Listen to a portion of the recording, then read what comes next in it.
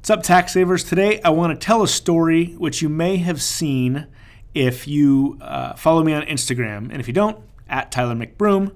But I shared the story last weekend, and it was basically when Walt Disney said to his brother Roy, so it was after the war, and they were out of money because basically Walt gave his studio over to the war effort and produced a bunch of propaganda for World War II at cost.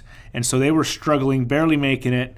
Roy, who was his brother and his basically CFO economics guy, the one who managed the money, was saying, Walt, we've got some good brand here. We should just sell out and sell the studio while it's hot and while we can get some money for it. And this was in the late 40s-ish or so. Disneyland wasn't a thing. Disney World wasn't a thing. He was well known, but not like the beast that Disney is today.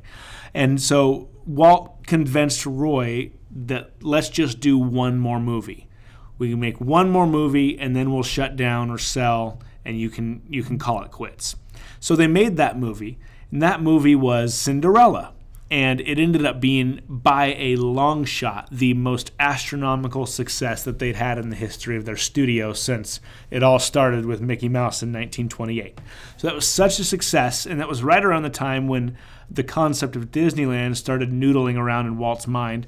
And so that Cinderella movie spurned enough funds to fund like the next 2 or 3 movies, and also the seed money to fund Disneyland. So the lesson here that I broke down on the original post is that if you're going through kind of a struggling time, but know you have a vision of a big execution, you never know what that next one more movie will turn into. So you just got to stick with it and push through, because you never know, it might turn into Disneyland. Because imagine what the world would have today if Walt had said to Roy, you know what, you're right, let's just sell. I'm tired.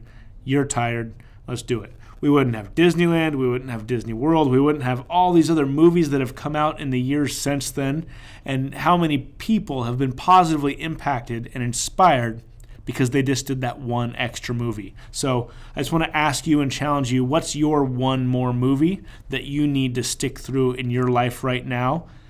If you've got one, let me know. Go over to Instagram, shoot me a DM at Tyler McBroom there, and I would love to hear from you that you heard this story on the podcast, and let me know what your one more movie is that you're going to stick through and then turn into your Disneyland.